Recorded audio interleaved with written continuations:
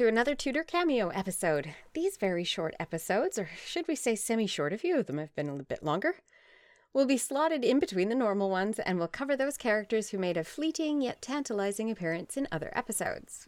We don't always have a lot of information about them, so they can't have a full episode on their own, but they are too interesting to abandon completely, and they help fill in the gaps and enable us to create as full a picture of the era as we can. And today, Richard de la Pole. Yes, we've done quite a few de la Poles. Yes, so he's been in several episodes. He's been in Jakob Fugger's episode. Yes, Edmund de la Pole's episode. And John de la Pole's episode. Did you mention him in Maximilian? I can't remember. Don't think so. Okay. No, I think it was Maximilian adjacent, but it was Fugger. If you want to be adjacent to Maximilian. No, thank you.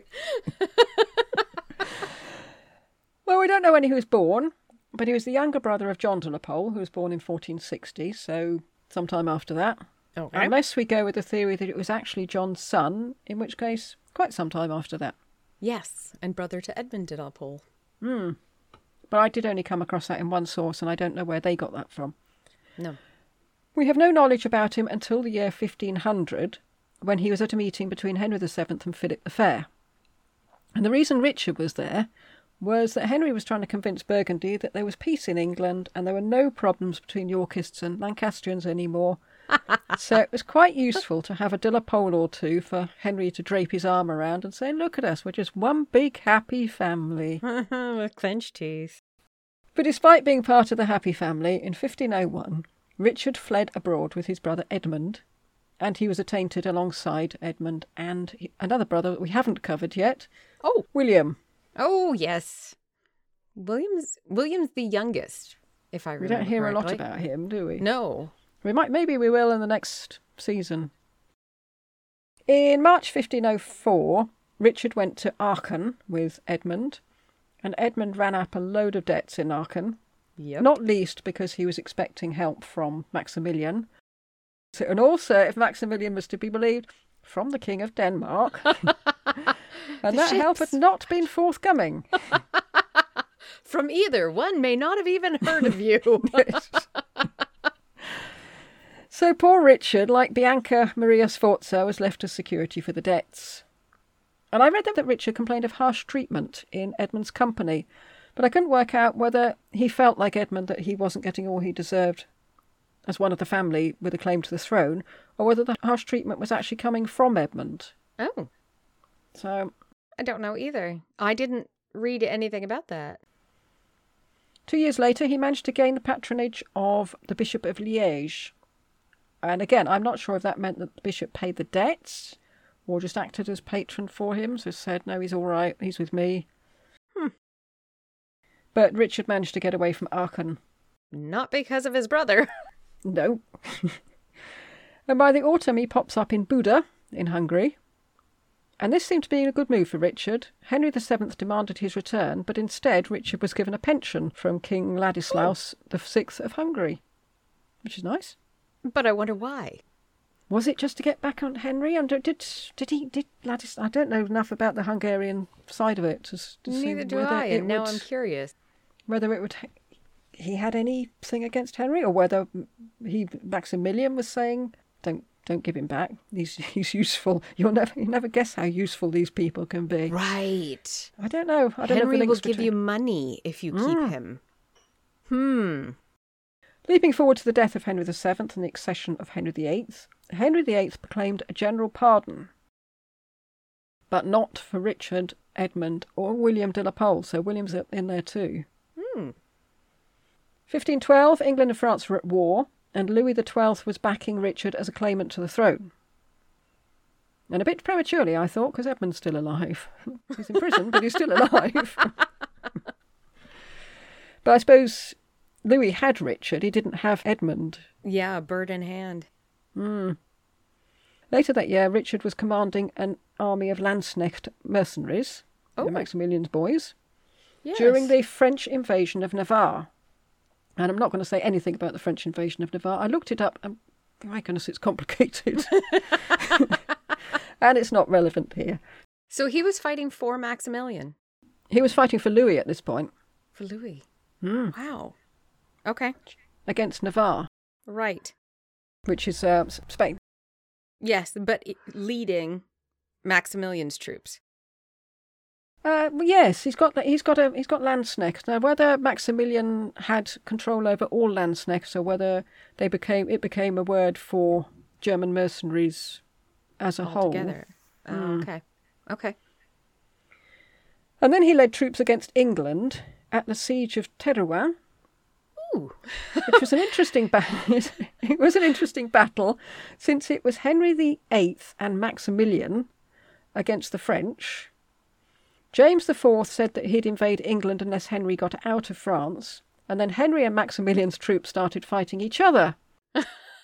But I think that's something to look forward to for the next season.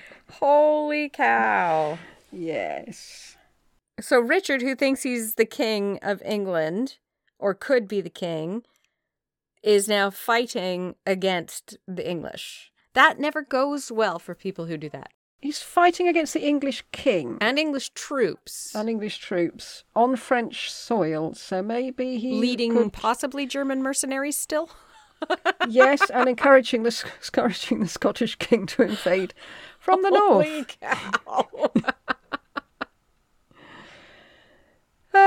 Yes. I think you've got two massive egos there, haven't you? You've got Henry VIII and Maximilian. Yes. And then you've got One's Richard. Intelligent, one's deluded. I'm not even sure which way around you've got those.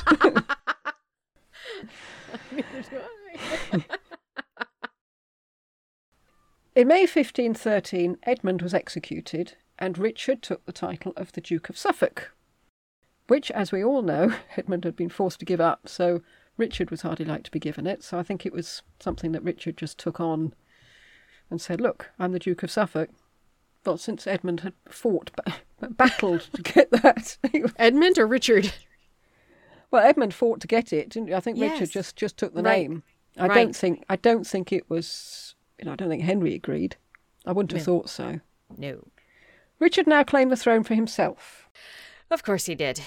He recruited an army to aid him, including Thomas, the son of William Stanley, who'd been executed back in 1495.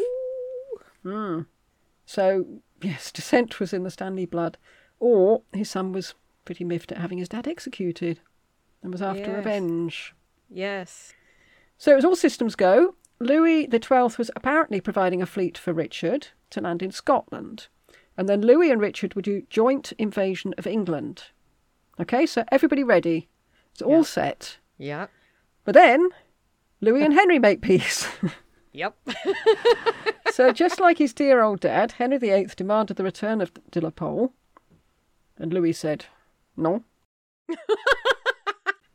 But he did take his Landsknechts away from him, and he handed Richard over to the Duke of Lorraine for safekeeping. So I think Louis was saying to Henry, look, I can't send it back. It's just not on. But I can put him aside. Yes. And try and stop him from being any trouble. Let's put him in the cupboard over there. Yes. Put him on the naughty step. Well, Richard did pretty well for him there. He was in the town of Metz. He became a burgess. I'm not quite sure what that is, but it sounds very official. And he introduced horse racing to the area. Oh, which is gambling. a good or bad thing, depending on your view of horse racing. And as part of the peace with France, Henry VIII offered his sister Mary to Louis as his wife. Oh, yes. And so the marriage between Mary and Charles was off, and that was largely because Henry wanted to get Richard safely where he could see him. On the scaffold. So there's a touch of déjà vu there, isn't there? Yes. Yes, there is. So all this claimant stuff, it's not just for season 1, there's going to be season 2 as well. Keep going. But Richard hadn't given up his claim. Louis XII died and Francis I took over in 1515. Richard was trying to recruit men to him from Calais and Tournai, and because the soldiers from the garrisons hadn't been paid, they were quite tempted. And then Henry VIII and his advisors were also toying with the idea of sending assassins over to sort Richard out. And you think, why didn't you think of that? Why didn't you do that beforehand? It's like all those crazy schemes. And you know what? Just use a blade. Done. Yes.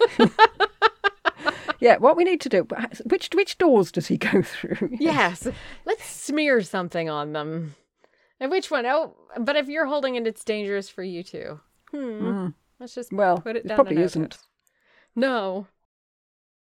In 1516, there were reports that Francis was planning to invade England with Richard this time. But Thomas Stanley, William Stanley's son, changed sides and offered the English information about Richard in return for a pardon and safe conduct. Why? Well, we don't know. We might find out about that in season 2. I don't think he's on our list at the moment, but he could be. Stanley said that Francis was providing Richard with a pension of 4,000 crowns and that Richard's prospects had considerably improved. No kidding. He now had liveried servants in very fetching blue and grey. I like blue and grey. I'm sorry, I don't like the Tudor colours. Not a fan. But the problem was Richard was rather behind in paying them. Of course. And that was useful information for Thomas Stanley to be able to pass on to the king. Yes, because he can now pay those liveried servants and now they're in his. I think he was suggesting it was sort of vulnerable point for Richard. Mm-hmm. Get at the unpaid servants and they might deliver him into English hands or indeed just kill him. Yeah. That sounded like Ali and Rex Factor. Just kill him. Just kill him. Why is he still alive?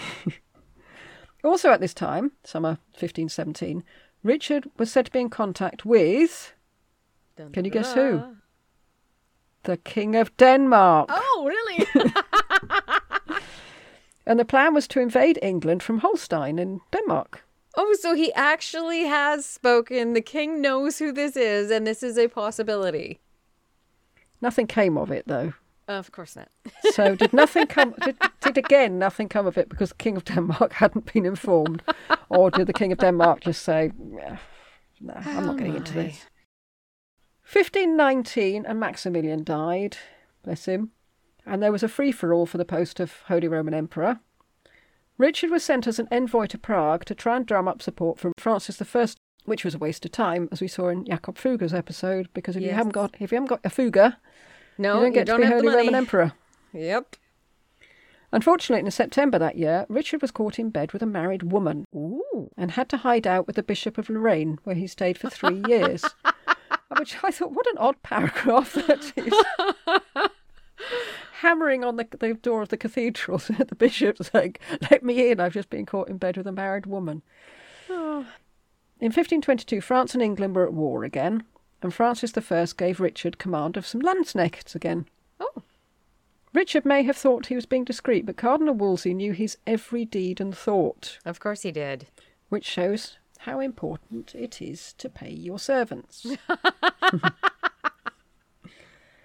And I got the impression that Richard was in the difficult position that he couldn't drum up support unless he could show he was going to invade. Okay. But Francis wasn't prepared to commit to an invasion unless Richard could drum up support. It's one of those. It is. And we've seen that with Perkin and several others. Yep. I always thought that Richard was the damp squib after John and Edmund's attempt to coup, but intercepted letters show that discontented people were gravitating towards him. Really? In 1524, Francis I invaded Italy. And Richard went too, so presumably they've put the invasion of England on hold for a bit while they go and sort out Italy, as people often had to do, didn't they? Yes. So, hang on a minute, I'll sort that out in a minute, I've got to go into Italy. On February the 24th, Francis was captured at the Battle of Pavia. And if you think back to our Jakob Fugger episode, this might be ringing alarm bells. Yes. Since it was during this battle that Richard was killed. Ah. And he was buried in the monastery of San Agostino in Pavia. So he never got back to England? No. He never became king. No, turns out. Definitely not. Richard had been known as the White Rose, which is odd because Perkin was known as the White Rose too. Yes. Think of more than one. The messenger told Henry VIII, quote, "The White Rose is killed in battle. I saw him dead with the others," unquote. To which Henry replied, quote, "All the enemies of England are gone," unquote. Liar. Well, it's great news for Henry. He'd need never worry about a de la Pole ever again. Oh, sure. And that is the life of Richard de la Pole. And you have to hand it to the de la Pole boys. They don't give up, do they? No, and they still manage to somehow find income with absolutely no skills. Yes. Yes, they do get people to look after them. And I do feel that people are looking after Richard with this one. Yes. Yes. Running to various bishops and things and saying, can you look after me? I've seemed to have done something a bit naughty. Can I come in? I'll confess, I promise. Yes. Well, I don't have to confess. It's all over town. No, yes. no. So that's Richard. That's Richard. And that's the last one we'll do this season, I think. Yes, but one more de la Pole to go in the second season. Thank you for listening. We hope you enjoyed it, and will join us for our next episode. Goodbye. Bye.